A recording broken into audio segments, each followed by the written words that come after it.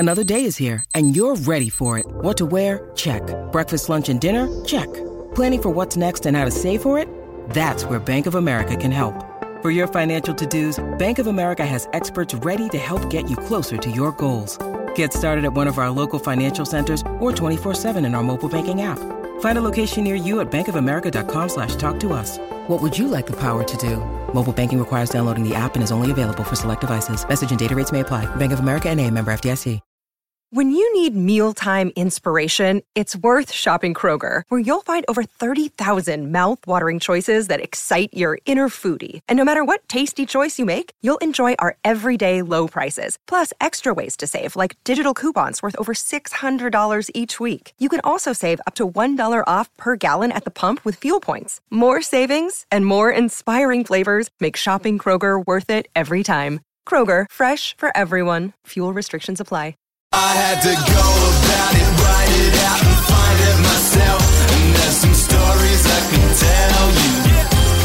This is The Final Word, cricket podcast with Geoff Lemon and Adam Collins. It is, it's February, it's summer in Australia, it's winter in London, and the rest of England, the rest of the UK, the rest of the British Isles, the rest of Europe even, the rest of the Northern Hemisphere maybe not the bits just north of the equator. I digress.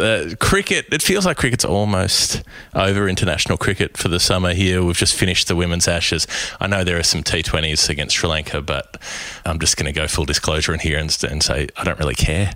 I don't really care about the T20s against Sri Lanka. Will I watch them? Maybe. But it's quite possible. Can't rule it out. But am I looking forward to them with excitement?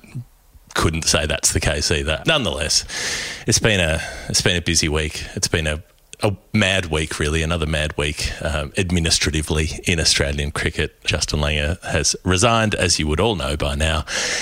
And here we are. We've got to deal with that, I suppose. First up on the show, Adam, welcome to another week on The Final Word. Another week of madness in Australian cricket and also in English cricket. It was a sequence of major announcements, wasn't it? There was Ashley Giles, Chris Silverwood, Graham Thorpe all hitting the fence.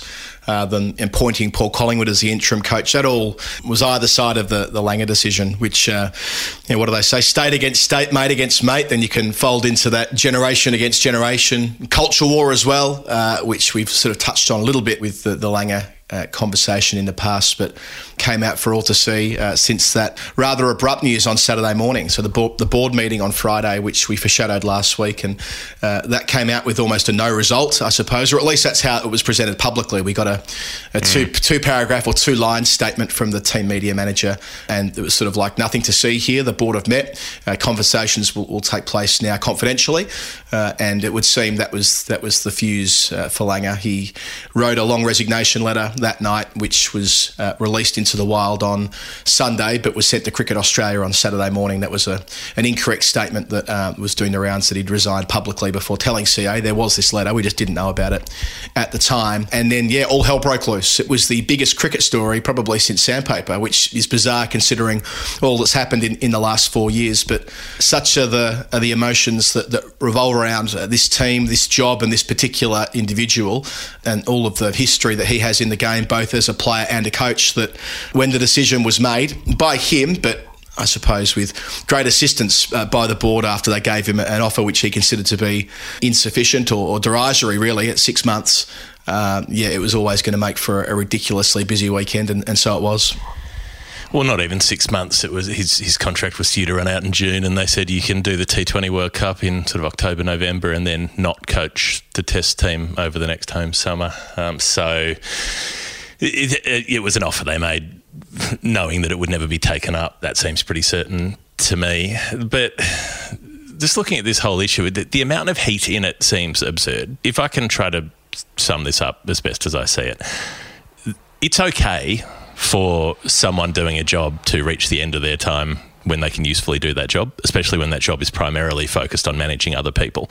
It's not doing a job where you have to dig a hole each day, and as long as you continue to dig the right size hole in a sequence of holes, then everything will be fine.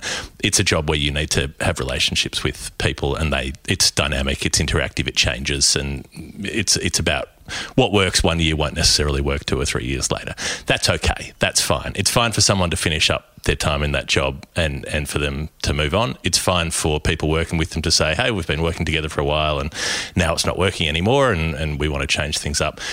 All of that is okay. This kind of idea that this sort of, they keep using this phrase of player power, like it's mad that the players are getting to decide. Well, they're not deciding, they're giving feedback on how well they think they can work with someone and if they think they're not going to work effectively with someone. And that is also okay. And a board could say, well, fuck you all, we're going to appoint this guy anyway and you'll just have to deal with it. And they probably would deal with it, but it doesn't necessarily mean it would work well or be the best for everybody. This idea that people will put it to you as coaching as a results-based business, and sure, it is. If you're losing all the time, you're probably not doing that well at it. But you can also, like, being successful on the field doesn't mean that things are going particularly well off the field. But it doesn't mean that it's a grievous problem. It doesn't mean anyone's done anything terrible. It doesn't mean anyone's guilty or anyone needs to be cast out or there's any shame attached. It's just the reality of people working with people, that relationships change over time.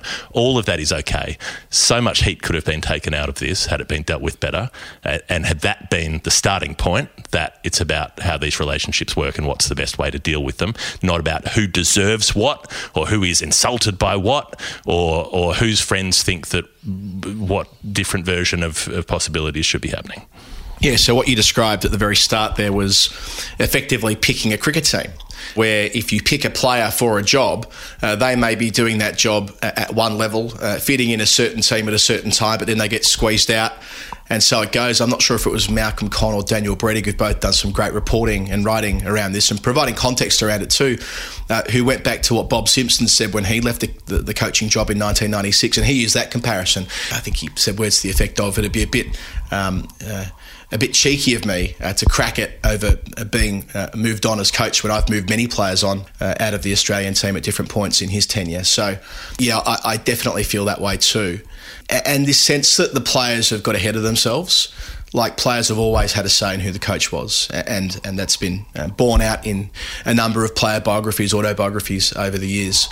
My immediate perspective on this, or my first thought on this, was that it was pretty clear after Australia won the Ashes convincingly and won the World Cup unexpectedly but triumphantly in the UAE last year, that if they still went ahead with this change, if the player feedback was still that they wanted to move in a different direction, and we'll come to the whys and wherefores of that as we go through the conversation, but they did so eyes wide open that they were going to get the shit kicked out of them. They couldn't be naive to the fact, Cummins especially as captain, that it was going to be a bloodbath, that Langer's close friends in the media and who played with him, and there are many of them who've been very vocal through the course of the summer saying he should be reappointed, we're going to respond by saying this was a disgrace, and so it was. So my first impression was that if he knew all of that and they still went ahead with it, that must mean that Cummins and co, let's call it Cummins and Finch and co, as to who co are, I suppose that'll be revealed as well in time, they must be doing it because they believe it'll make the team better. They're not going to be doing it for some sort of sense of spite or some sense of sort of, they want to run their own team, they want someone they can walk all over. No, well, that's not how it works as professional cricketers. You live or die based on your results as an individual and as a collective. It's the most individual team sport there is, but the team results still ultimately determine whether how you are held, what standing you are held in. So why would they do something that was counter to their interests? They are surely acting in what they believe to be the right thing. Whether that is the right thing, by the way, that's a separate conversation, but questioning the motives of why they might want to look to a different leadership axis, and that's what it was when Payne and Langer took over 4 years ago. They came with a job to do to rehabilitate the reputation of Australian cricket. We all know why that was. Were they successful in doing that? Yeah, probably. I think for the most part, the standing of Australian cricket now compared to where it was 4 years ago, no, not probably at all. No caveat required. Absolutely, Australian cricket is held in a higher regard and with more respect than it was back after that disaster. Is that job done? Yep. Has Payne retired? Effectively, not formally, but effectively. Does it make sense that they're about to start a different journey now under Cummins, so they're trying to become the best team in the world across the formats, win the World Test Championship, win the World Cup, defend the T20 World Cup. They are different kind of challenges to the ones that existed when Payne and Langer took over. So it kind of stands to reason to me that Cummins would want someone going with him on that who would be compatible with the way that he's seeing the world. That all kind of makes sense to me.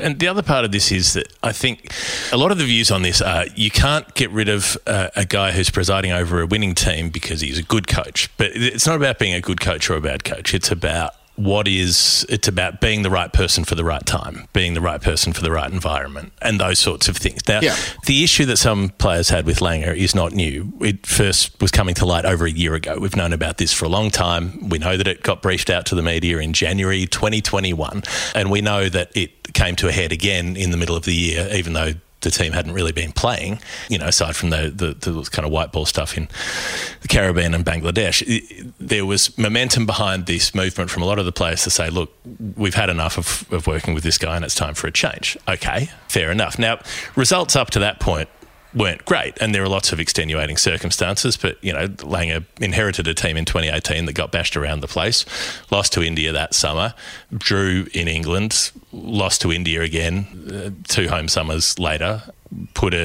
reassembled a team for the 2019 World Cup that was a weird sort of team that went okay and then got bashed up in the semi-final. On-field results were not exceptional over that period of time. And then they win the T20 World Cup, they win the Ashes, fine. If there was a problem with the coach before that, that problem's not going to go away because you won a tournament and then won a test series. That doesn't fix the problem. If there's a problem, there's a problem. If there's a breakdown in the relationship, there's a breakdown in the relationship.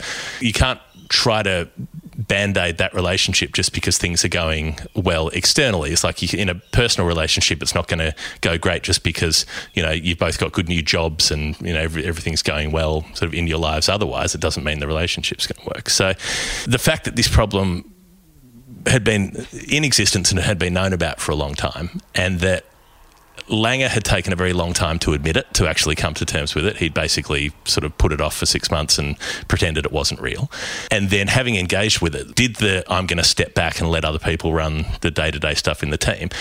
Okay, cool. If you're effectively being paid to not coach the Australian team, what's the point? What's the point of then saying, well, we've got to sign this guy up again, who, in order to make things work with the team, has had to stop basically coaching the team, has had to stop doing day-to-day stuff with his players. Why would you then want to sign him up for another 3 or 4 years? Yeah, I mean, as ever, there's quite a bit there. So, look, there was a tweet that I wish I remembered who sent it out, but saying that if Langer were to continue and the basis of it was fundamentally changing the way that he was, over time he'd resent that. And I think that might go to the idea that this team have outgrown that kind of coach. And again, timing is everything, right, with these types of things. In 2018, they did need a focal point, and they did need someone who could carry a lot of the water when they were performing poorly, when they were missing their 2 most important batsmen in Smith and Warner, and of course all the reputational damage, and when they came to England in 2018, all the abuse they were going to cop, and so it went for the couple of years thereafter. Langer was a very suitable fit at that particular juncture, but this isn't that team anymore. Sure, some of the personnel might remain the same. Much of the personnel remains the same, but they've been on that journey. They've come out the other end of it, and they're ready to do something else now. They're not sort of referencing everything by what happened in Cape Town in March 2018. That's what it was like for the first 2 years after that. Pretty much every series that we covered, every match that we were involved in, somehow there was some tangential link back to what had happened in South Africa 2018, whether it was the individual or the performance or the controversy on that particular day. There was always some link. We seldom talk about it anymore in the day-to-day of the Australian cricket team because it's not relevant anymore. Things have moved on. So they need someone right now who is geared towards the next bit, the future.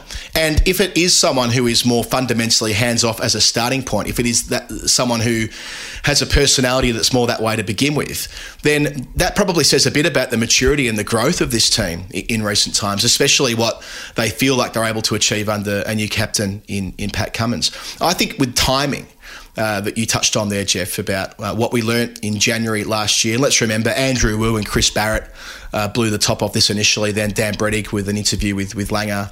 That was the early seeds of all of this. In August, in the middle of the year, there were a number of stories as well. They had that big powwow in the Gold Coast before the White Ball Series, and we had a couple of shows devoted to that then, because when Langer fronted the media via Zoom after that, and Finch pretty much looked after him. You know, Finch said that Langer has listened, Langer understands where things aren't right, Langer will change. And then Langer fronted the media and said, well, that's all bullshit. I never said anything of the sort. Things were fine as they were. You know, he kind of, I mean, I'm shorthand there, but he effectively went back on what Finch said. How much of that gone in the dressing room at that particular time that, you know, they came out the end of it thinking things were actually, this guy might be ready to make a fundamental shift, only for him to say, oh, well, you know, that's all media garbage anyway. All you blokes are making it up. So I think that was optimistic at the time. That was Finch. It was Finch sort of trying to. It was the. He was trying to look after him. It was Finch manifesting what he hoped would happen by saying that I it agree. might happen. I agree with that, but I also think it was yes, it was positive, but also it was probably quite pragmatic from Finch as well, knowing that they weren't going to get him, so to speak, then that he was going to be serving through to the end of the year. They had, you know, a T20 World Cup coming up. It was in everyone's interest for things to get better, not to blow the joint up. But in hindsight, if they knew what they know now, maybe they would have pulled the pin out of the grenade in August and went for that, because I think that public opinion in August last year was almost one of derision towards Langer. I mean, maybe this is a little bit of online brain here, but like it was a bit of a piss take about where things had gotten to with him. Of course, they barely played in 2021 to that point. They played those White Ball Series and did poorly in the West Indies and Bangladesh, but the most recent experience before that was losing to India at the Gabba. The Australian public weren't a huge fan of that. It's the fact that they've gone on this great winning streak, and that's what it's been, a winning streak in white ball cricket, then red ball cricket in the last few months, which has fundamentally changed the entire conversation. And as you said, I don't think that, yes, it's a results-based business, not questioning that at all, but it shouldn't change the underlying conversation about whether they feel as though they're ready for a new leadership duo in Cummins, and other, to replace Payne and Langer. This is the crux of it, right? Is that Langer is not a bad person who's done anything bad or wrong. He's just a personality that started to get to some people working in close confines for years on end. That's okay. That doesn't mean he's, you know, he deserves to be derided or whatever it is. It also doesn't mean that he's a tragic figure who's been undermined and backstabbed. It's just the right time for things to move. But here's what I really take issue with the whole thing. Cricket Australia and those at the top of it running the joint have known for over a year that they have this problem.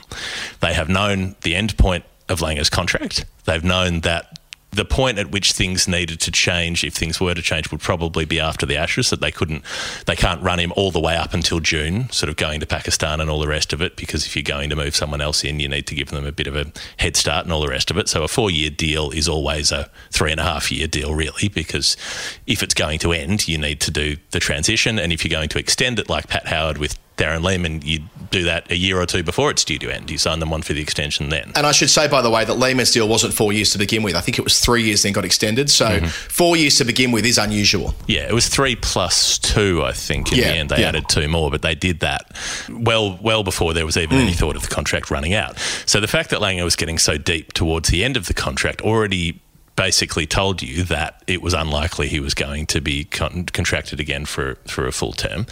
So what we understood to be happening in August was that basically the players had been given terms saying, we're not going to get rid of him now, but he will go at the end of his contract. Now, as far as I knew and you knew and everybody else knew, that was the tacit understanding with the players. I don't know how explicit it was, but that was the assumption. And then suddenly they get to a point, sort of once the Ashes have been retained, where the talk starts to be, oh, well, why doesn't he get retained? Why don't they sign him up again? And Langer's saying, yes, I want to keep going. I want to keep coaching. And the people who wanted there to be a change would be saying, oh, shit, okay, well, what's going to happen here? Is this actually going to happen? None of that needed to be a question. None of that needed to be conjecture. Cricket Australia should already have known what they were going to do. They should have known in August. They should probably have known in January or February last year if they were going to say, too bad, we're signing him up again, or if they were going to say, okay, once he reaches the end of his contract, he moves on. They should have already known what that result was going to be. They should have had the meetings. They should have worked out their line. They should have known all of that before the Ashes started, before the T20 World Cup started, because Australia were always likely to win the Ashes. They weren't expected to win the T20 World Cup, so that was a bonus for Langer as the coach. But even before that happened, that shouldn't have been the thing that changed the outcome, that changed what the plan was. The plan should have been in place. CA should have known what the plan was. They should have given them 2 days after the 5th test to enjoy it, and then they should have got on with things. And instead, 2 weeks after the 5th test, now 3 weeks almost after the 5th test, they're still fucking about. They're still, we're having meetings. We're discussing this. We're putting out these press releases. We're going to work it out. We're putting an offer. How the hell did they not have all of this stuff lined up, ready to go, knowing exactly what they were going to do? How did they not have Langer on board with what the process was, what the offer was, what they proposed to do next, so that it could be done properly, and so that it wasn't left like somebody running around the house trying to get ready with 3 minutes to go before the cab pulls up to take them to the airport, and they're still getting out of the shower with one leg in the trousers falling over as they go down the stairs. It's an absolute embarrassment that Cricket Australia didn't have this sorted out ahead of time when they had a year's notice that this was going to be a problem. Yeah, and they sort of committed that crime in politics of letting someone else fill the vacuum, and they gave so much space for the conversation to move on independently of them. And this goes to Peter Lewis, who, of course, the Final Word played a cricket game against a couple of weeks. Peter Lewis, a very experienced campaigner and public affairs observer in Australia, compared it to the toppling of Kevin Rudd. And look, I'll be careful with what I say here because I was around at the time, but his point was that the main actors didn't explain why they were getting rid of Rudd at the time. So the people internally did it without having that conversation in the wild until much later. It was kind of a conversation that started later, and it caught people by surprise. I think there's a little bit of that going on here. I'm not trying to say that I'm not drawing character comparisons between the two there, by the way, simply that there are some similarities in the way this story played out. So Cummins, when asked about this in the last couple of months, really played an incredibly straight bat. I mean, he didn't lie. He didn't provide the full support of the board style quote. He was dignified. He kept his counsel. He referred to the process that was being undertaken by Cricket Australia, presumably because for months and months and months, as you say, there has been this sort of tacit agreement between the team and the administration that this would happen at the end of the contract. And in turn, they didn't need to get the drumbeat going from the playing group because it was all kind of in hand, that they were ready for the transition, no hard feelings. They were working with Langer. As we mentioned with Finch before, they had a job to do with the T20 World Cup. With Cummins, they had a job to do. Remember, high degree of difficulty appointing a new captain a fortnight before the Ashes. And they pulled that off and they performed exceptionally well from day one of that series via the leadership of Cummins. So everything went right. They obviously worked well together this summer. What was that comment from Josh Hazlewood when they won the T20 World Cup, that they effectively coached themselves over in the UAE? That's fine. It worked for them at the time. That is great that they were able to find a way to get to the end of the contract with everything staying on the tracks. There wasn't some car crash. This isn't how it is for Chris Silverwood in England at the moment, where he's being removed because the team just simply can't perform and he's the coach. This is kind of an opposite, well, not an opposite. This is a different scenario where the playing group have found a way to make it work under a coach who it's fairly clear they are ready to move on from, but they never had the conversation publicly. So that's where we're playing catch up a little bit now. Usman Khawaja spoke eloquently today, as he always does, and I like the way that Khawaja really these days is quite punchy too with how he sees the world, saying that he's great mates with Langer, that there were some parts of Langer's coaching which were no good early on, and now it's up to Cummins and to Finch to come out and explain more about what's gone down. Alex Carey said that it caught him by surprise, but he had a great personal relationship with Langer. So we've heard from two of the group. I'd call them two of the senior members of the team now in Khawaja and Carey. And now it's time probably for Cummins and Finch to add a bit more meat on the bones. And that's fine. I mean, and maybe that could have happened before as per that comment from Peter Lewis, but I think it would have been wrong to have asked Cummins and Finch to have been doing that heavy lifting when their objective at the time was to keep everything on track on the understanding that they wouldn't have to do anything too callous at the end. But it didn't even need to have them explaining it. What it needed was for CA to have worked out what they were doing and to have got everybody on board with it. Why were they not having a conversation with Langer before the Ashes, saying, okay, whatever happens over the next couple of months, here's what's going to happen after that, or what do you want to happen after that, and where can we come to as an agreed position after that? Do you want to go to Pakistan, do that, come back and do the T20 World Cup and wrap up then? Do you want to wrap up after the 5th Ashes Test? How do you want to do it? Because your contract's going to come to an end at some point within the next year, and how do you want to arrange that? Well, that might have been where they read the Okay, the only thing I'd say mitigation for CA on that is that they might have realised that Langer might have blown the joint up then. Because as we know we talked about this on with Tom Morris last week, Langer wants to be coach forever. He wants to be coach for 10 or 20 years, not for 6 more months. So I suppose they might have made the calculation that if they started talking about it privately at that point, that he might have cracked the shits. So, I mean, I can see why that might have... He knew that he was 90-10 to be on the way out. Even he would have known that was probably what was going to happen, and he was going to campaign to keep the job and fight for it. But that if they just said... If they hadn't allowed him to think that he was a chance to try to stay in it, if they'd just got everything over and done with early and said, okay, this is how it's going to be, how do you want to play it from here, then that seems like a far less painful way to do it than letting everything run, letting everybody think that. So every party thinks that what they want to happen might still be a chance to happen right up until the 11th hour. And then, of course, you're going to have people upset and angry and sore about it because they're invested in an outcome by that point and they think it's a chance to happen and then it doesn't. That's when they get pissed off, and that's why all of Langer's mates in the media and the high-profile former players particularly have all piled in, getting stuck into the current lot and complaining about how it's unreasonable that that players... what was the Shane Warne stuff about how players shouldn't have a say on who the coach was? How many times has Shane Warne put both barrels into John Buchanan, while he was playing under him and afterwards, and then saying that players these days are too sensitive and to criticism and they think they should get whatever they want. And this is the guy who's still complaining about missing one test match 25 years ago. Yeah, I mean, it's just unfathomable that they can have that lack of self-awareness. I think there are two groups here. I mean, I think there's sort of Warne. You could probably isolate Warne from the conversation, because if you're looking for consistency with Warne, then you're going to be left disappointed. So you probably need to look at the sort of Gilchrist, Ponting comments as sort of the sensible, I wouldn't say middle of the road, but obviously very, very close to Langer, right? And I think that what you mentioned before, why didn't Langer see it coming? Why didn't Langer know it was 90-10? Probably because some of the most credible voices, if not the most credible voices in Australian cricket, were saying all summer that you should reappoint this bloke.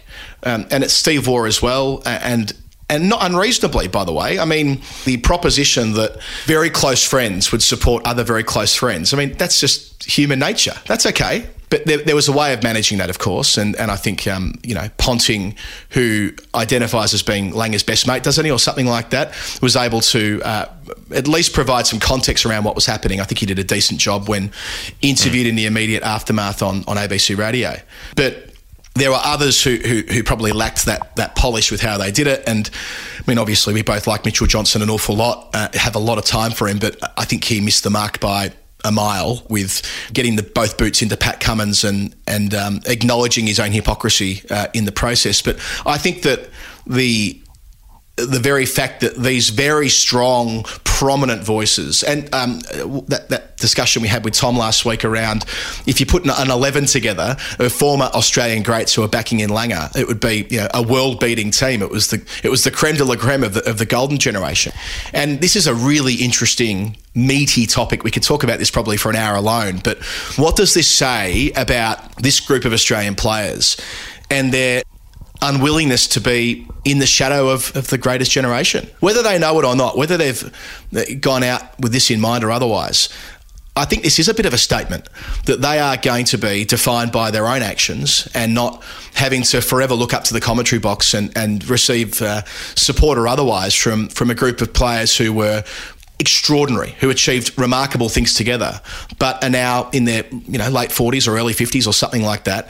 That this group of players are like, no, thanks guys, we're going to do it our way now. I mean, the very fact that Langer had to pick up the baton after the sandpaper disaster, that cultural idea, the way the Australian team built itself up to believe that it had to be that way. I'm not saying cheap, it had to be that way. We both know what I mean when I say that. It had to be as dreadful as they could be on the field to the opposition.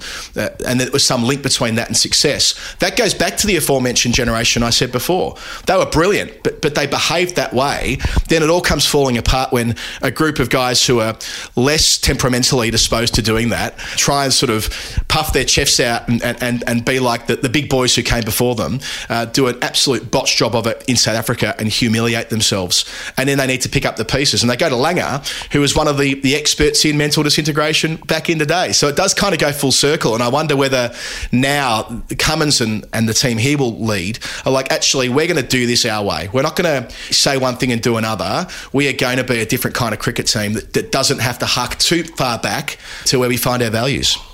So there's a curious circularity to the idea that so Langer had to come in and clean up the mess that had been instigated by Langer's generation. And now the rest of Langer's generation are saying, you can't sack this guy. He's the guy who cleaned up the mess that we made.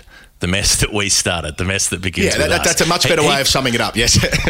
He fixed the problems that we created, and therefore we're furious that you got rid of him. Like, that makes no sense at all. And then those of them who have got stuck into Pat Cummins, like trying to paint him as some sort of underhand schemer or something. I mean, to go back to the analogy from before, Pat Cummins is not Bill Shorten. You know, there's a bit of a gulf between the two on many, many levels. But all that Pat Cummins has done for the entire time, as far as I understand it, is say, I think it would be best for someone else to take over as coach when this contract ends. That's all he's done. And so when he's been asked about it in the media, he didn't come out and do a Joe Root and give a glowing endorsement of Chris Silverwood, who was definitely going to get sacked at that point, because what was the point? That would have been dishonest. It would have been disingenuous. And so he said, oh, well, you know, we'll wait until the series is over, and then the people above me and the power structure will work that out. You know, it's not my decision. That's okay. It's okay to say that. It's okay to say, you know, I think it's best if we move on to somebody else. That's all right as well. Like, not choosing to endorse someone for another run is not the same as stabbing them in the back or knifing them or, you know, getting rid of them. Contracts are contracts for a reason. They have a time limit for a reason, so that when they end, you can work out whether you want to contract someone else or whether you want to extend it. There's no right to have it extended. There's no assumption that it should be extended. And so, the idea that Cummins has done something wrong, he's been completely transparent throughout this whole process. He's been the opposite of underhand. Yeah, I think that's right. And just to come back, loop around on something I said before and build on it a bit about what this team want to be and how they want to play the game. I have this really strong memory of having a one of those little press gaggles that we have on tour where it's like the 4 or 5 or 6 of us or whatever talking with the coach at the end of the India series in Dharamshala. And it was kind of they'd lost the series, but it was a broadly positive experience, I think, for Australian cricket, winning a test in Pune, being very competitive, drawing a test in Ranchi. They probably should have won in Bangalore, and they were exhausted by the time they reached the end and got blown away in Dharamshala. And Lehmann was talking about very openly with us about how different that particular team was to the one he inherited in 2013 and 13-14.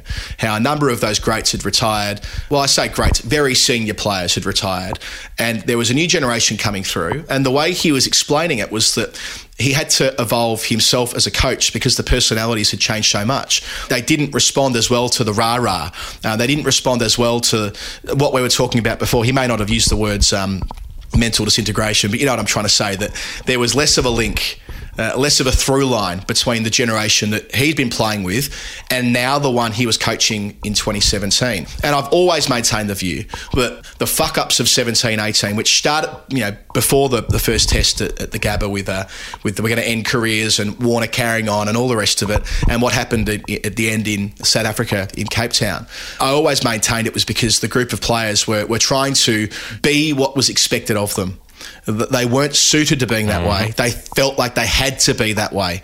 Otherwise, they were being they weren't right to wear the baggy green, implicit or otherwise. There was this pressure on them, and they botched it. I think this group are actually in a very similar spot. I don't think this team I mean, the way, you know, it's hard to, you know, we haven't seen much of the players in the last 2 years since COVID, but it's my impression from, you know, watching a lot of the cricket they play, but also their social media posting and the way they address the media, is they are much like that team were at Dharamshala in 2017. They're a group of players who aren't cut the same way. They're not brutal. They're not angry. They don't feel as though that is the secret to their success. They are wired far differently to the group of people who are out there who are banging the drum for Langer at the moment. So I think that might be partly where this disconnect is. And such as it is with the culture war that this is fed into as well, I saw that because Pat Cummins talked about climate change last week and started Cricket for Climate, and at some point we'll do an episode on that. Hopefully we'll be able to get Pat onto the show and talk to him about it. But I mean, today I saw a piece from Rita Panahi, who is getting stuck into Cummins saying that, well, he's got enough time to talk about climate change, but not enough time to defend his coach. I mean, it was what's that Peter Costello comment about low altitude flyers? Well, that's what she is. But the idea that this Praetorian Guard around Langer, which we've referred to Alan Jones a couple of times around. Who do you want to save more, polar bears or Justin Langer? Yeah. Who do you love more? This is a patriotism test. It's on the Australian citizenship test. You can only save one. Justin Langer and a polar bear are hanging onto the edge of a cliff by one hand each. You can only save one. Who is it? Who's it going to be? Yeah, I saw a tweet in response to that saying that would Rita be happy if Pat Cummins was investing in fracking but still supported Langer, or would be okay? But this is where it sort of seeps in, you see, because I think that there is this idea, and I've experienced it in my replies this week. I put up a tweet on Saturday morning, which was broadly summing up what I said at the start of this conversation around, would the players be doing this if they didn't genuinely believe it was in the best interests of the team, knowing they were going to get the shit kicked out of them? And I got scores of replies, most of them from WA, but from around the country too, saying, oh, these soft, lily-livered, pampered, overpaid, bloody soft cocks. Because there is a sense out there from many Australian cricket fans that players should be in the mould of Justin Langer. And if they're in the mould of Pat Cummins reading Indigenous literature and talking about climate change, then they don't fucking like it. But that is, whether you like it or not, how this particular group are built. And people are going to have to get used to that. Some of them. I think there are not all of them. So not all of them, but you know what I'm trying to say. It's more about what's the prevailing wind in that room. And I think that's the prevailing wind in that room. And that you can have, there are allowed to be differences between generations without having to look down on them for it. You know, just because people don't do things the way you do things. Back in my day, we used to punch each other in the teeth every day. That was entertainment. We didn't have TV. We just had punches in the teeth. That show was on 7:30 every night.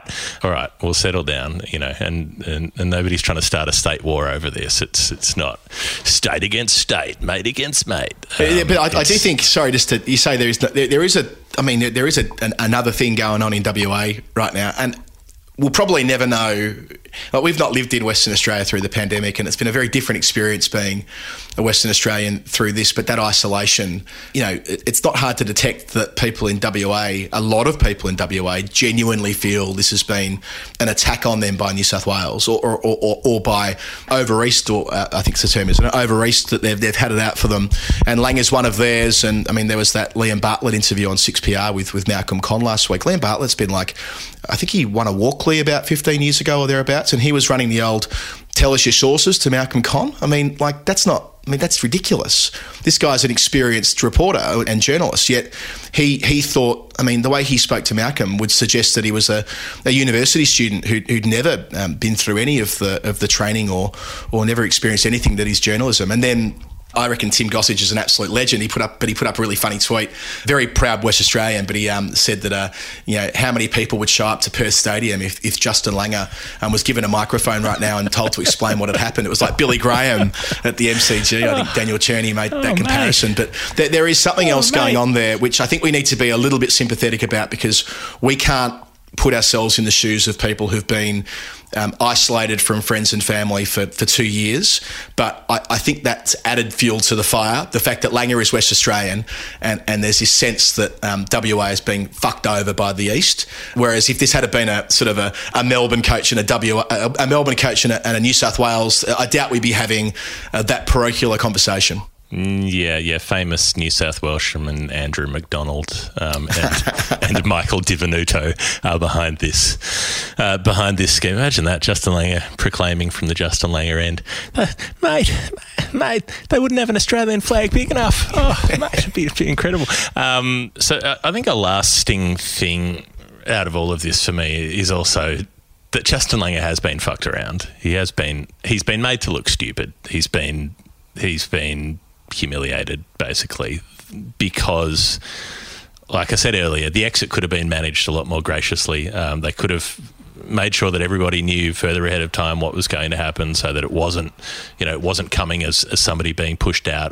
But this kind of tricky thing that CA did of, we offered him a contract extension. No, you didn't. You said he could have another 4 months in the job or whatever it was. I mean, that's just shit administration at its absolute peak, where they, as an organisation, they're so uninclined to actually be honest, be straightforward, wear criticism. They're always trying to evade it, and that's what they were doing in this case as well. And he's been made to look stupid when he's done the job. It's not easy. He's put himself into it. He did take over at a awful time. He had a shit job ahead of him. They had a couple of years of being absolutely belted around by everybody, especially in that first 9 months or so when things were really tough on the field. And I mean, he's been well remunerated for it, but in a lot of ways, it's not a job that a lot of people would have wanted to take up. Yeah, I think that we'll look back on these 4 years as a time when Australian cricket did, we said this before, but did get its mojo back, and Langer can take a lot of credit for that in setting the preconditions. Sure, the way he went about it might not be aligned to where this team's going, but they needed a reset. He provided that, and along with Tim Paine, and I think in a way, in sort of eulogising the Langer era, we should loop in Tim Paine too, because Paine was a huge part of this as the on-field leader, and Finch, but talking specifically around the Test team, that they've been able to get to a much better place. They've been able to get to a point where now I genuinely think this Australian team could be the number one team in the world across the formats in a couple of years. I don't think it's outside the realms of possibility that Australia and India could have a fabulous rivalry for being the number one team in the world, and you couldn't have said that with a straight face 4 years ago. So Langer has set that up. He's been part of that development process, and where they take it from here will be really interesting. But you're right, spending 300 days a year on the road, not so much in the pandemic, but before that, 300 nights away from your family and from your own bed is a massive commitment to Australian cricket. Langer has been a tremendous servant to Australian cricket over a long stretch of time. It is sad that it has ended this way, but I think that in the fullness of time, people will be able to reflect on the positive contribution he's made across the board, rather than necessarily worrying too much around the way it's ended. And I'm sure he'll be very employable around the world in the months and years to come. And it could have ended. It could have ended in a really nice way. You've won the Ashes, stonking victory. Here's your spot in the Hall of Fame. Thanks for everything. Here's your guard of honour as you go out the door. So I think it's a real shame that the organisation blew the chance to try to make that happen. Over in England, I haven't noticed anyone being quite as upset about Chris Silverwood losing his job. Well, I don't know why. I don't claim to understand the British national character, but they seem to be less upset about this. That old Silver Pants is on the way out. Ashley Giles is gone, the King of Spain, and Graham Thorpe, the cigar mafioso of Salamanca, has also got the boot. I think it was phrased as him resigning, or deciding not to continue or something. But I think they all did, yeah. We all knew this about more than 3 weeks ago, probably about 6 weeks ago, that this was likely to be the outcome, but it's finally been formalised. Yes, the quadrennial sacking of everybody that happens, not all the time when they leave Australia, but a lot of the time. Most times. And Paul Collingwood, as we mentioned off the top, is the acting coach in the Windies. I was kind of pissed off about the response to this, especially the way the Ashley Giles news was received, because that got the biggest, that was the... that was the basketball in the pool, that made the big splash. And that's probably a bad comparison there, because I don't think basketball makes much of a splash in the pool. But you know what I'm trying to say. That was the big rock. And after that, we knew the reverberations would capture Silverwood and the assistant coaches too. And I just feel as though with Giles, in much the same way we were talking about Langer before, he's made a massive contribution to English cricket as a player, administrator. He's been the coach of the white ball team. He's obviously worked in the county system with Warwickshire for a long time as well. And that's probably it for him. And I felt as though it was just straight vitriol. Like, people were just so horrible. And like, isn't accountability what he's experiencing? Like, he's literally losing his job and his livelihood. That is accountability. That is the right and proper action from the ECB to take. And for him to sort of ultimately decide to leave the job, whether he was, the extent to which he was sacked and to which he said he'd leave, I don't really care. The point is he's going, and he is being held accountable for England's very poor performances in recent times, at Test level specifically, but also for some of the off-field stuff which contributed to it and other decisions that were made along the way. And we can sort of look at the Jofra Archer injuries as a bit of a symptom of that, I suppose, if we really wanted to be critical. But that was perfectly reasonable, as it was that Chris Silverwood would leave his job as well. Chris Silverwood, another man who's given a lot to cricket over a long stretch of time, and he's leaving the job with his colours lowered. And that is a tough thing for someone who, up until a few years ago, was seen as a brilliant coach over at Essex, doing so much good there. So he took the step up to the England team. It's not worked out. They've had some success. I mean, of course, they won in South Africa. They won in Sri Lanka. But, of course, they had a dismal tour of India. And the white ball team are in a period of transition at the moment. And they're only 6 months away from another World Cup, such as the craziness of the schedule at the moment. And then they'll have to defend their 50-over World Cup next year. So we talk about timing and when it's the right time to make a change. This makes sense. That's fine. It didn't work out. They get on with it, and now they get to reset initially around Paul Collingwood, and in all probability Alex Stewart will be invited to take a position, so it seems, through the course of the English summer, and Andrew Strauss overseeing things again, as he did after the 2015 World Cup debacle. So England had that chastening experience in 2015 where they were bundled out before the quarterfinals. There, they brought in Strauss, they brought in Bayliss, they got the white ball team together. They retained the Ashes in 2015, or won the Ashes rather, back off Australia in 2015. And that worked pretty well there with Strauss steering the ship. Well, he'll get the chance to do that again ahead of that very busy calendar. And we'll probably have the same conversation in 4 years again, Jeff, but this is the right time for it all. Well, I think you can position those people as scapegoats and say, and it is a fair point to say, how are you supposed to get a really good Test team out of English county cricket at the moment when, particularly with batting, the options available are pretty thin on the ground. But I think all of the Giles Silverwood ouster it pretty much comes down to Giles is the one who makes the decision to say, let's get rid of selectors and let's make the coach a selector, the only selector. And the coach then proceeds to make a series of absolutely disastrous selections. And you can pick holes with any selection in hindsight. If a team loses, you can always say, well, if you'd picked this player, it might have been better. But, picking four seamers in a pink ball test in India, leaving out your best green top bowler on a green top in Brisbane, like these kind of things make no sense. And England would probably have still lost those matches if different teams had been picked. Most likely it wouldn't have changed things. But if they'd been organised, had their best team together and given it a go and lost, then that would have been easier to stomach probably than making obvious mistakes that pretty much made it impossible to win from the get-go. So that's what it comes down to. I expect that structure will be reversed. I expect they've got to go back to selectors for the time being anyway, because they've only got an interim coach in Collingwood who's done pretty well to be around this team for about 40 years just by keeping his head below the parapet. He's never been one of the ones to get fired because he's always the fielding coach or something. But, now he's sticking his head up above there, and he might find that it's more hostile up there than he's used to. He's got a good chance to end up the white ball coach, I reckon, Collingwood, if they diversify the roles. And again, that's something we haven't really talked about, what will happen with the Australian job, Andrew McDonald for now, but there's a pretty strong chance they split those jobs too. That seems to be in fashion at the moment. And you're dead right around those big decisions that are easy to point at were Silverwood's, and the power invested in him was given to him by Giles. So it is only right that both of those guys have to wear that. They have to wear those howlers.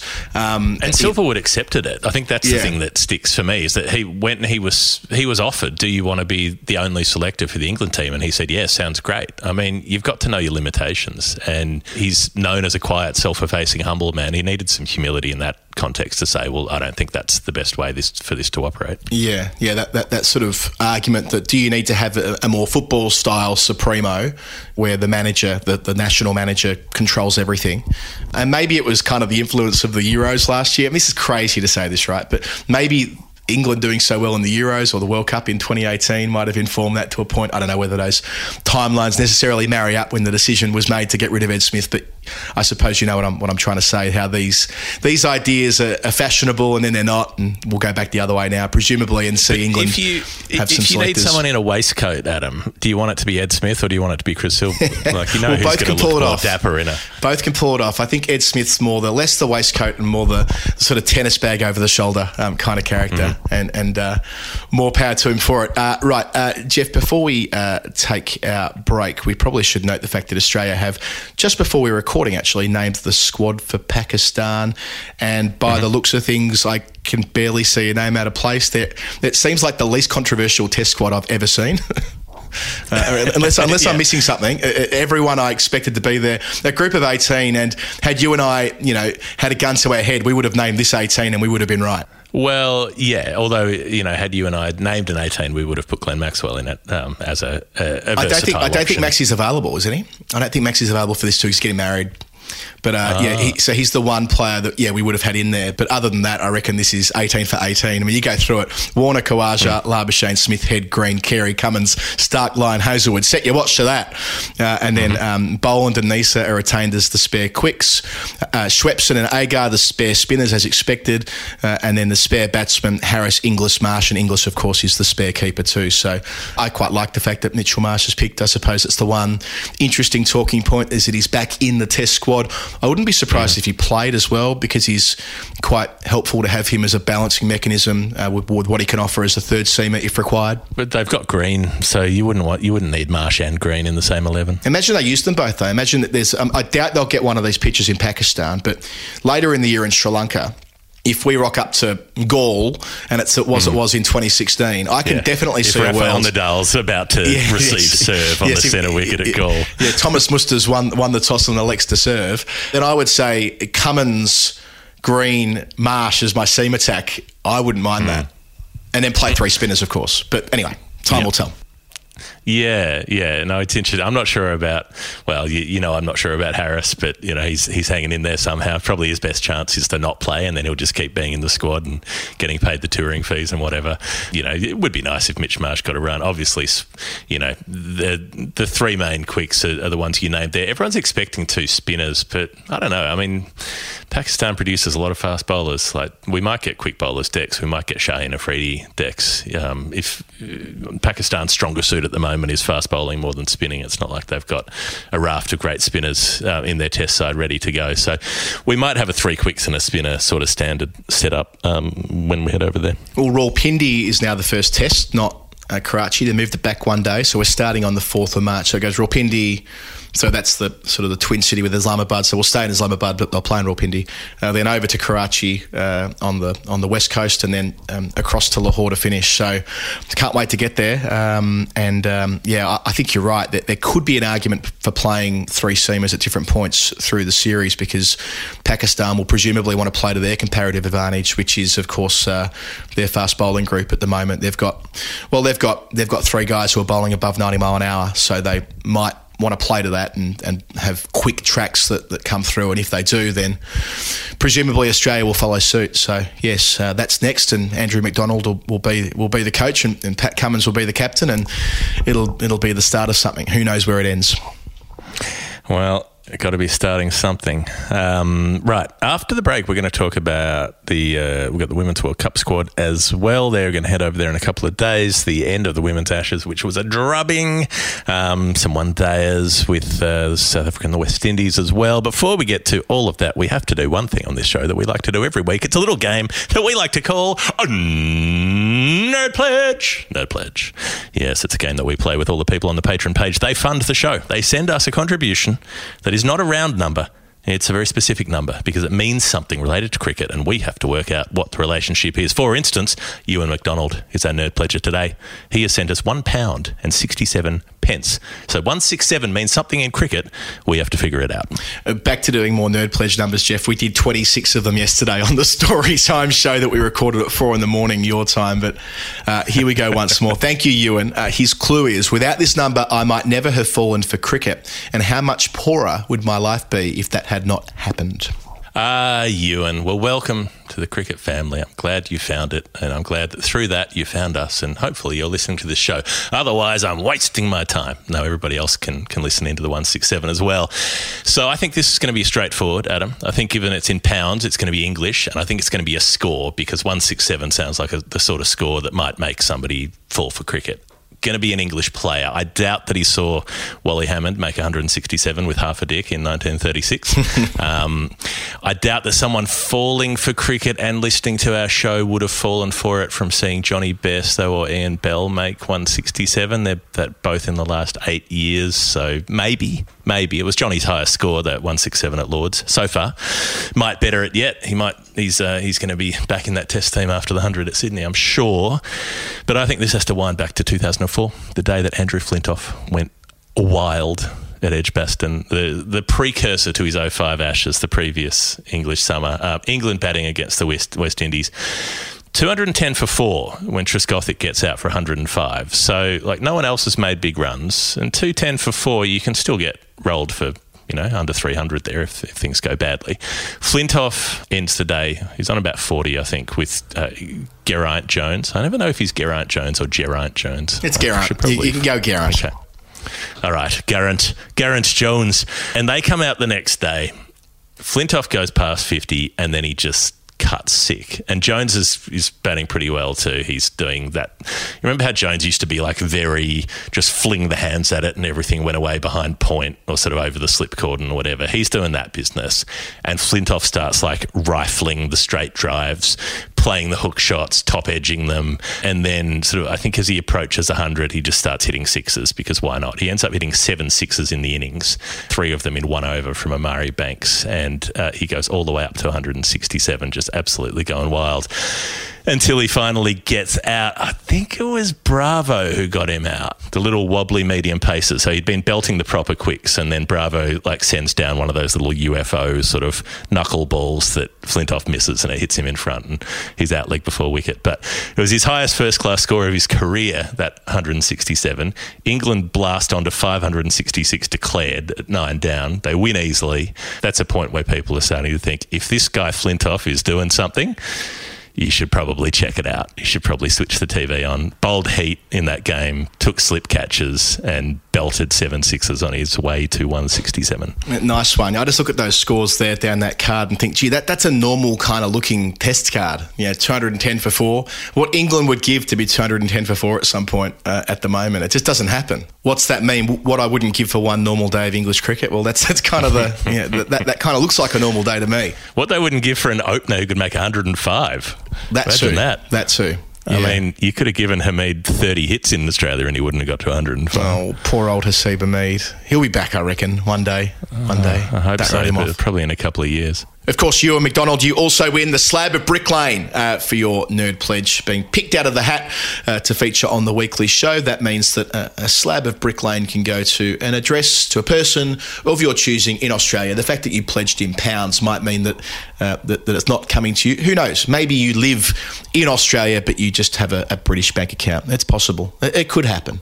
It could be that way, but that is for yours to give. It is your gift, as they say in politics. It is the gift of the leader to decide when the election is. Well, it's the gift of you and McDonald, to decide where the slab of Brick Lane goes. In the episode of Buffy called The First, when she has a series of dream flashbacks to the very first Slayer, it whispers in her ear, "Death is your gift." But in this case, a slab of Brick Lane is your gift. assuming you do live in England, there's got to be one person in Australia you like at least, and all you need to do is get their email address, and then you can send this to them if that is indeed the case. A whole range of delicious options. I've been looking to drink less recently, and so I have been turning to the 1%ers, the Sidewinders, which it's like the first really delicious beer I've had that's a low alcohol beer. Normally with the low alcohol beer, you're like, it's drinkable, you make the compromise and you think, at least I can stomach it. But these ones are actually really good. They've got a couple of different kinds, like hazy pales and another kind of pale, and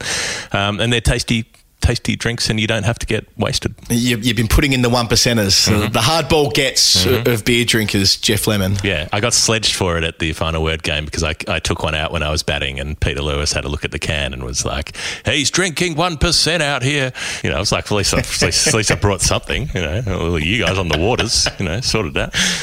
Anyway, yeah, so look, you don't, that's the thing. You don't actually have to drink. Not everyone likes to drink. That's fine. You can not do that and enjoy delicious beer, or you can also just enjoy delicious beer if you want to. BrickLaneBrewing.com. All right, that's been a very long first segment. I looked at my recorder. We're just hitting 1 hour on the dot. Who knows what it'll be edited back to, but that is time for us to take a quick breather. And when we return, we'll be talking women's cricket and the Under-19s World Cup. Hi, I'm Natalie Jimonis, and you listen to The Final Word with Jeff Lemon and Adam Collins. Best cricket bats in the world, Woodstock Cricket. They work with us here at The Final Word. You get 20% off because you're friends with us. TFW20 is the offer code. You simply put that in the bar at payment, woodstockcricket.co.uk. They came first and second in the Good Gear Guide in 2021. Let's hope they repeat the dose in 2022. They are currently making a bat for Winnie. It's her birthday on Monday, on Valentine's Day. Her present from me will be her first cricket bat. I'll take a photo and send it to you, Jeff. They wanted to know last night, how tall is she from the floor to her waist? So I got the tape measure out. It took me about a quarter of an hour to measure her. That wouldn't fucking stop squirming, but I reckon she's about 40 inches possibly from the floor to her hips. So she'll have her first proper cricket bat, and it will be one that's made from some of the best wood going, and our friends there at Woodstock. I didn't need to pay the full fee for that because it's a kid's bat, but what better time to buy a bat with the English season around the corner? Why wouldn't you want 20% off? As Tim Shaw used to say on the Demtel ads, why pay more? It's a good question. It's a question I've come back to over the years. If you, for instance, let's go into how 20% works. For instance, if this thing cost $100 and then someone was like, you don't have to pay $100, I'll give it to you for $80. Why wouldn't you want to do that? And then you can multiply that by multiples of hundreds because cricket gear is very expensive. But Woodstock cricket gear is less expensive than most cricket companies to begin with, and it's better. And then they give you 20% off. I mean, this is the trifecta of reasons to do it. You go to the website, you put in TFW20, and you get 20% off all your kit, your pads, your gloves, your bats, your bags. They do clothes, they do hoodies, they do polos, they do hats. They do gilets. I saw a gilet with Woodstock on it last week. They do a baseball cap. They do is it a Louis Vuitton bag, I think it is, with the Woodstock insignia on the side of it. There are all sorts of things that you can buy. I once met Tim the Demtel man at Parliament House many years ago at the midwinter ball. He used to always go along with Bronwyn Bishop, and there he was doing his thing on the dance floor. So that's a really lame claim to fame that only kids of the 90s could possibly understand. Wow. So there you go. And that's why you have a house full of steak knives. Yeah, that's right. Always showing the steak knives. Yes, that is it. Woodstockcricket.co.uk. And you're dead right, Jeff. They could put their prices up. Why wouldn't you? If you've got the best bat in the country, you could charge a price that's commensurate to that. But they don't, because they realise that cricket equipment has become increasingly unaffordable, and they want to make sure they are good citizens in the cricket world. Indeed they are. Woodstockcricket.co.uk. The offer code is TFW20 for 20% off. Hi, I'm Dave Warner, and you're listening to The Final Word.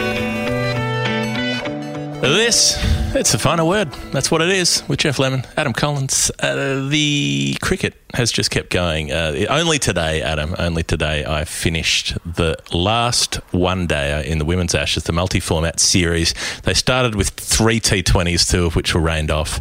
They played the draw in the test in Canberra, which was one of the best women's tests ever. I looked up the numbers on this, and there have been 2 women's tests in history that were won with a smaller runs difference than the 12 runs, 11, 12 runs that was between the teams. So had Australia got the last wicket, it would have been with 12 to go, it would have been the third closest ever.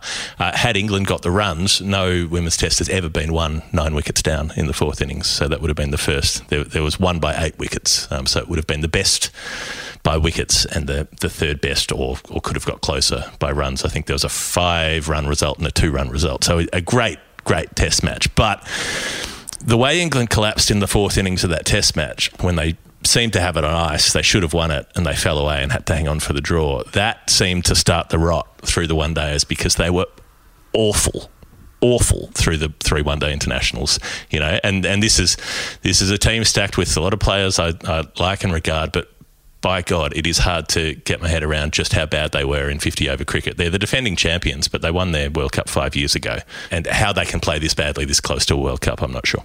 Well, and the toughest bit to square with this is that they should have won the first one-dayer. They keep Australia. They were chasing 206. They bowled so well, especially Kate Cross, who I was watching it. I was up at like 4:30 in the morning. I was very ill last Wednesday, so I'd been sleeping all day and woke up Thursday early enough to watch most of the innings. And Cross taking 3 for 30 odd from her 10. If they were picking a world team right now, she'd be in at first change. But predictably, the batting just wasn't there. They lose 2 early wickets, and then there's the collapse. And for a moment there, I thought it was going to be a similar situation to when they chased about 220 odd at Taunton against India last year after the early collapse, but they were all out for 178. Darcy Brown took another big step as a match winner, taking 4 for 34.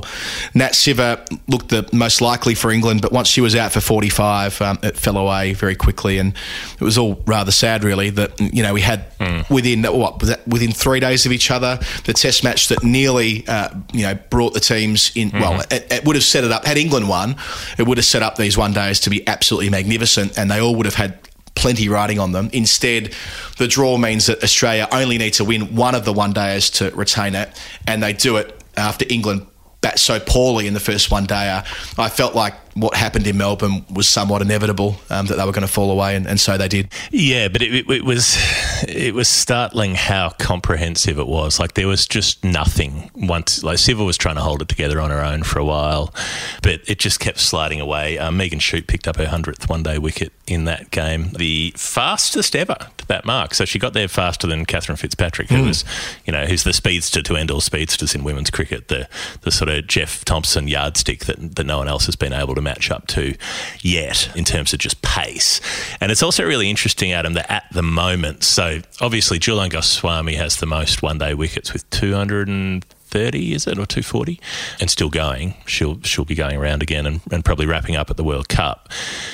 Fitzpatrick had 180, and she's long retired. And right at the moment, there's this tussle as to who can chase Fitzpatrick. So Perry, Catherine Brunt, Shabnim Ismail from South Africa, and Anisa Muhammad, the spinner from West Indies, they'll all be playing in the World Cup. And they're all between about 163 and 174 wickets, with Fitzpatrick on 180. So the 4 of them are all in a race. I'm curious, when you looked this stat up, which day of the week did you look up today? Oh, okay. Well, that'll account for the fact that Ismail went 4 for 4 to finish their series, which we'll come to in a moment. I was wondering whether she might have already passed Fitzpatrick, but not quite. No. So it's Anisa Muhammad, then Shabnim Ismail, then Brunt, then Perry. Perry got 4 wickets in this last series and bowled really well, which he hasn't done for a while. Her bowling's been a bit iffy, but bowled well with the new ball in the test and then carried that over into the one-day series. Across the 3 matches, she went at 2.3 runs and over.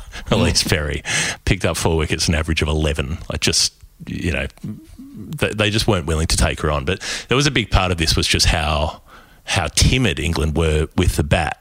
And they set themselves up to lose these games. Darcy Brown, you mentioned 4 for 34 in the first game. That included getting Heather Knight first ball. So Heather Knight, after making 200 and whatever runs in the test match, gets done for a golden duck by Darcy Brown, who then gets rested for the next 2 games because she's 18 and they don't want to risk injuring her ahead of the World Cup, with Taylor Velamick, the other really quick option, out injured as well. So, Brown's out, second ODI, they get sent in. They made 129 in 45 overs. Like, this was just painful to watch. A lot of wickets fell early. 67 for 6 at the halfway mark. Eccleston, the spinner, top scores with 32. Perry takes 3 for 12 off 7 overs.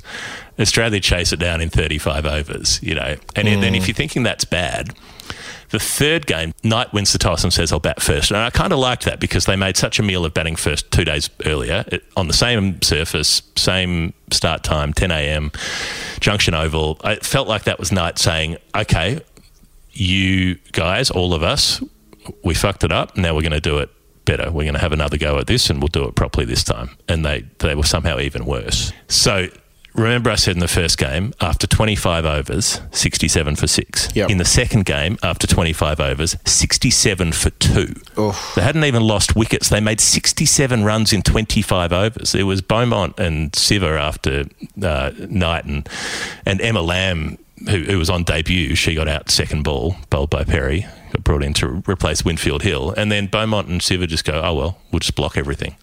I don't know what the point was. I don't know what they thought they were going to achieve. They just kept batting out, you know, maiden overs, an over with 1 off it, an over with 2 off it. They had no ability to try to find singles. Like, yeah, when it's difficult and the pitch is tricky and you can't play big shots, you've still got to find a way to manoeuvre runs here and there, which the Australians did really well. They ran between the wickets well. They found gaps. England just went straight back down the pitch, back down the pitch, back down the pitch. 67 runs in 25 overs. It was horrible to watch, like genuinely awful to watch. Yeah, Emma Lamb, I think I'm right in saying she had a TFC on international debut in T20 cricket back in, it must have been September against New Zealand, and then got dropped immediately. I can't remember who was injured, but they recalibrated the team and she lost her spot. Maybe it was Heather Knight. And so she hasn't played a T20 since, and you can see here a second bowler opening the batting. England made a number of changes and gave her that chance and gave Tash Farrant the chance to play as well, Freya Davies, in that final game, because they'd not been called upon for the entire series, and I suppose they thought they should try at least to give a bit of fresh blood a go, because as it turns out, they get to the end of this entire series without winning a game. They get 4 points, but as they did in 2019, but in 2019 they won a game. They won the final T20, but here their other 2 points were collected via the 2 washouts in the T20 internationals plus the aforementioned draw at Manuka. So that's pretty grim reading for a team that now goes in to try and defend their World Cup. They obviously are staying in this part of the world, or in your part of the world, Jeff, for the time being before getting on the plane to New Zealand. That's tough too. We mentioned a few weeks ago, if they by chance get Omicron in that window, that's World Cup over. So they're effectively going to have to bubble between now and flying to NZ, which is not fun. I think they leave in about 2 days. So they're in Australia for long. Right, they've given them an earlier window, fair enough. But the point remains that this whole tour, much as it was with the England men, has been in the shadow of COVID and the dreadful preparation. And in the end, they've fallen away like the England men did in that final test at Hobart. I see some similarities there to that second and third one-day international when they were, well, uncompetitive, frankly. Yeah, but I mean, this has been a much shorter series, and I don't think they can claim the fatigue aspect in the same sort of way. True. Quick turnaround from the test match, sure, but they were all out for 163. Australia chased it in 36 overs. England have been bowled out in 7 of their last 9 one-day internationals. Yeah. Like, they're going like a busted ass at the moment. You know, and Australia just cruised it. Lanning 57 not out. Perry was not out 31. Just did it easily in the end. And so, tell you what, this Australian squad that they put together for the World Cup, I mean, the side looks extremely imposing. I've tried to work out who the likely 11 would be, and I think it goes Healy and Haynes to open, Lanning and Perry 3 and 4. You can lock those in. You can lock in Mooney at 5. These days you can lock in Tully and McGrath at 6, and they'll go Gardner at 7, so that's serious strike power. And then it's probably Annabelle Sutherland, I reckon, has pushed out Nicola Carey as the first choice just by the way she's bowled through this series, and in the test match she's been so good with defensive bounces, good accuracy, hasn't been called on with the bat, but has really stepped up with her bowling, and she's got more pace and height than Carey, who sort of skids it through and, you know, was a fixture at that sort of number 8 position before that, but maybe she's out. Then it's probably Alana King or Jess Jonathan. I'm not sure they can play them both, but one of those, whether it's the leg spinner or the left-arm orthodox. I mean, Jonathan's number one ranked bowler in the world in one-day cricket and potentially might be left out if they decide to go with the leg spinner. And then Megan Shute and Darcy Brown, they're very keen on Darcy Brown. They like her pace and she's so athletic in the field. So probably Carey's a spare. Grace Harris, Amanda Wellington's in that squad as well, so they may even go the double leg spinner at some point. And then the travelling reserves, Georgia Wareham and Heather Graham. Hannah Darlington pulled out today. She was the other reserve, but said she wouldn't be going, so Graham's got in. She's able to sneak in that spot instead. So many all-rounders in that side. If you look at that kind of 11 I put together, they basically bat to 9 and they've got 7 bowling options or 8 bowling options in that 11. Yeah, Georgia Redmayne, the travelling reserve, not Georgia Wareham. You said that and I'm like, is Wareham back from a knee reco already? But no, but you're right that Redmayne gets that opportunity. And I love the fact that... There are so many Georgias. Georgia was the most common name in the Big Bash in the last couple of seasons. There were 6 Georgias in the Big Bash the last couple of times around. Georgia on my mind. They've got parents that love that era of American music. I love how you can kind of just sort of like just go, oh yeah, then Lanning and Perry. Lanning and Perry, right? So Hypercourse crunched the numbers today. Their partnerships in one-day run chases, they've had 13 of them for 1,190 runs, an average of 170. 11 of them have added more than 50, with 5 of them more than 100. Today was an unbeaten 90, and 12 of those 13 times they've batted together in one-day run chases. They've been on the winning team. So the fact that they bat 3 and 4, and Australia's record in bilateral one-day series, I think they're up to, is it 20 in a row, or going back to 2013 or something like that? They haven't lost a series since 2013. And they just came off their 26-match winning streak, and now they've started another 3-match winning streak. Yeah, which isn't to say, by the way, that they're gonna walk this. I mean, you know, they had a similar imposing record before the 2017 World Cup, but it's a very different team 5 years on. And it's good that there are teams that could knock them off on their day, but England don't look like they are one of those at this very moment. I mean, I think that 2017 team still had some ordinary players in it, and this one doesn't. There are no weak links in this team. This is the next step up for professionalism, isn't it? Because, I mean, even if you want to look at it in pay cycles, the 2017 World Cup team was the team that was playing at the end of the previous MOU. This team has had 5 years where I think I'm right in saying the average salary is 200,000 Australian dollars. I mean, that's different gravy as far as what they've been able to.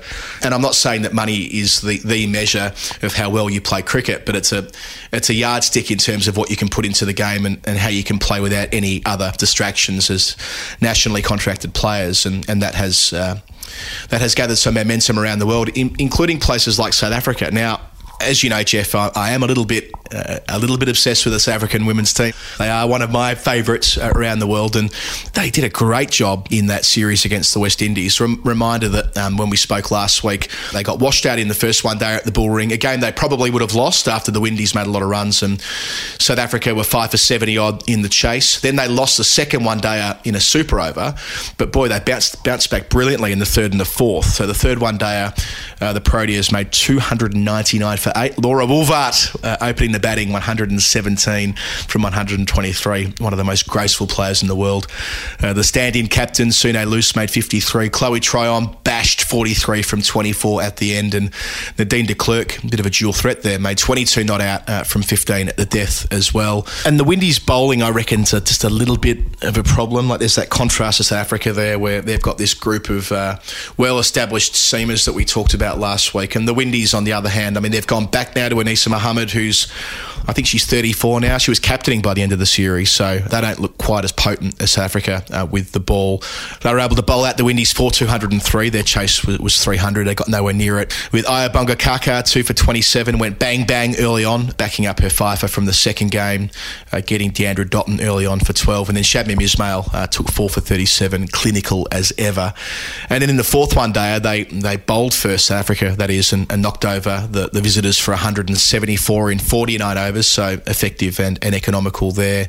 With Kaisia Knight top scoring with 48, and Dotton made 36 to finish a big series for her. But the bowling was almost identical. Again, it was Ismail who took 4 for 37 in the third game, took 4 for 44 here, and Ayabonga Kaka took 2 for 27 in the third game and took 2 for 25 in the fourth, and they were able to chase down 175 comfortably, with Stain making 52, Luce making 47, and they win the series 2-1 with that one washout. So I think that's a pretty big statement. I know they're playing at home, Jeff, but again, just having that group of quicks taking their 10 wickets most of the time, Laura Woolvart making runs, Sune Luce making a contribution with the bat, Chloe Tryon down the list, and they've still got Marizanne Cup to bring back, of course, the captain, Didier van Niekerk, and they've got their veteran, their former captain, Mignon de Pree, making runs there too. So you kind of take it as a whole, they're going to field 11 very, very good cricketers in New Zealand in conditions that should really suit. So they are definitely the team most likely, I reckon, to be a problem for Australia. And maybe India on their day, but I just don't think India's seamers are good enough. So, yeah, I think it's more likely to be the Proteas. If you were in the printers where they made the WEG posters for who was going to win the World Cup final, you'd be picking up one of the South African ones before the end of the game. That's what you're saying. We've been on them for a long time. They've been the Adelaide Strikers of international women's cricket. In that we're like, this is the time. They sort of got close in the T20 World Cup semi-final. Yeah, they should have won it. Nadine de Klerk went big. Well, I think it's worth. They pretty much choked in that game, right? I mean, they were, when you boil it, 13 overs aside. They're chasing like 90 odd in 13 overs, and they got off to a flyer. They should have won, and then they nearly won because of rain and so on. And then, of course, they missed out by 2 balls in the 17 semi-final. So, yes, their trend line is good. Yep. Well, hopefully, and for West Indies, I'm not sure. I sort of get the feeling that Deandra Dottin these days is a player who might come off one time in 20, that sort of thing. Like occasionally does something amazing, but everybody's expecting her to carry the team every time, and she just can't do that. Nobody can do that. I think she did a couple. She had a couple of 30s and a ton and a big super over there. I don't know. I feel like maybe she could be more dependable now than she was before. Well, I suppose we'll see across a World Cup where they're going to play 7 group games in 20 odd days. The proof of the pudding will be in the eating. Yes, never really understood that, but there we go. Pudding analogies. So the Under-19 World Cup final. Yep, this was a romp for India. When they played England in the final, absolutely annihilated them, just to make English cricket fans feel that extra little bit. You're like, here's a tournament you didn't even know was happening and didn't care about. But thanks to the internet and social media, you lost this as well. It seemed a bit unfair.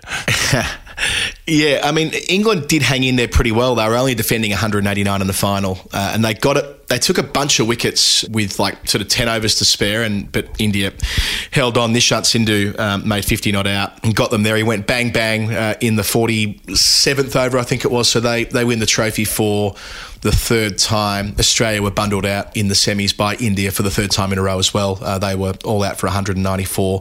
In the third place playoff, there was some interesting points here. So they played Afghanistan. Afghanistan should have made the final, not England. They were cruising, chasing 232. And then Rayan Ahmed, who's the young Leicestershire leg spinner who's got serious skills. So he took 4 wickets in a hurry, and England did sneak over the line in a thriller. They advanced to the final. Afghanistan go to the third place playoff against Australia, who India defeated. I mentioned that before. And that third place playoff was interesting as well, I reckon.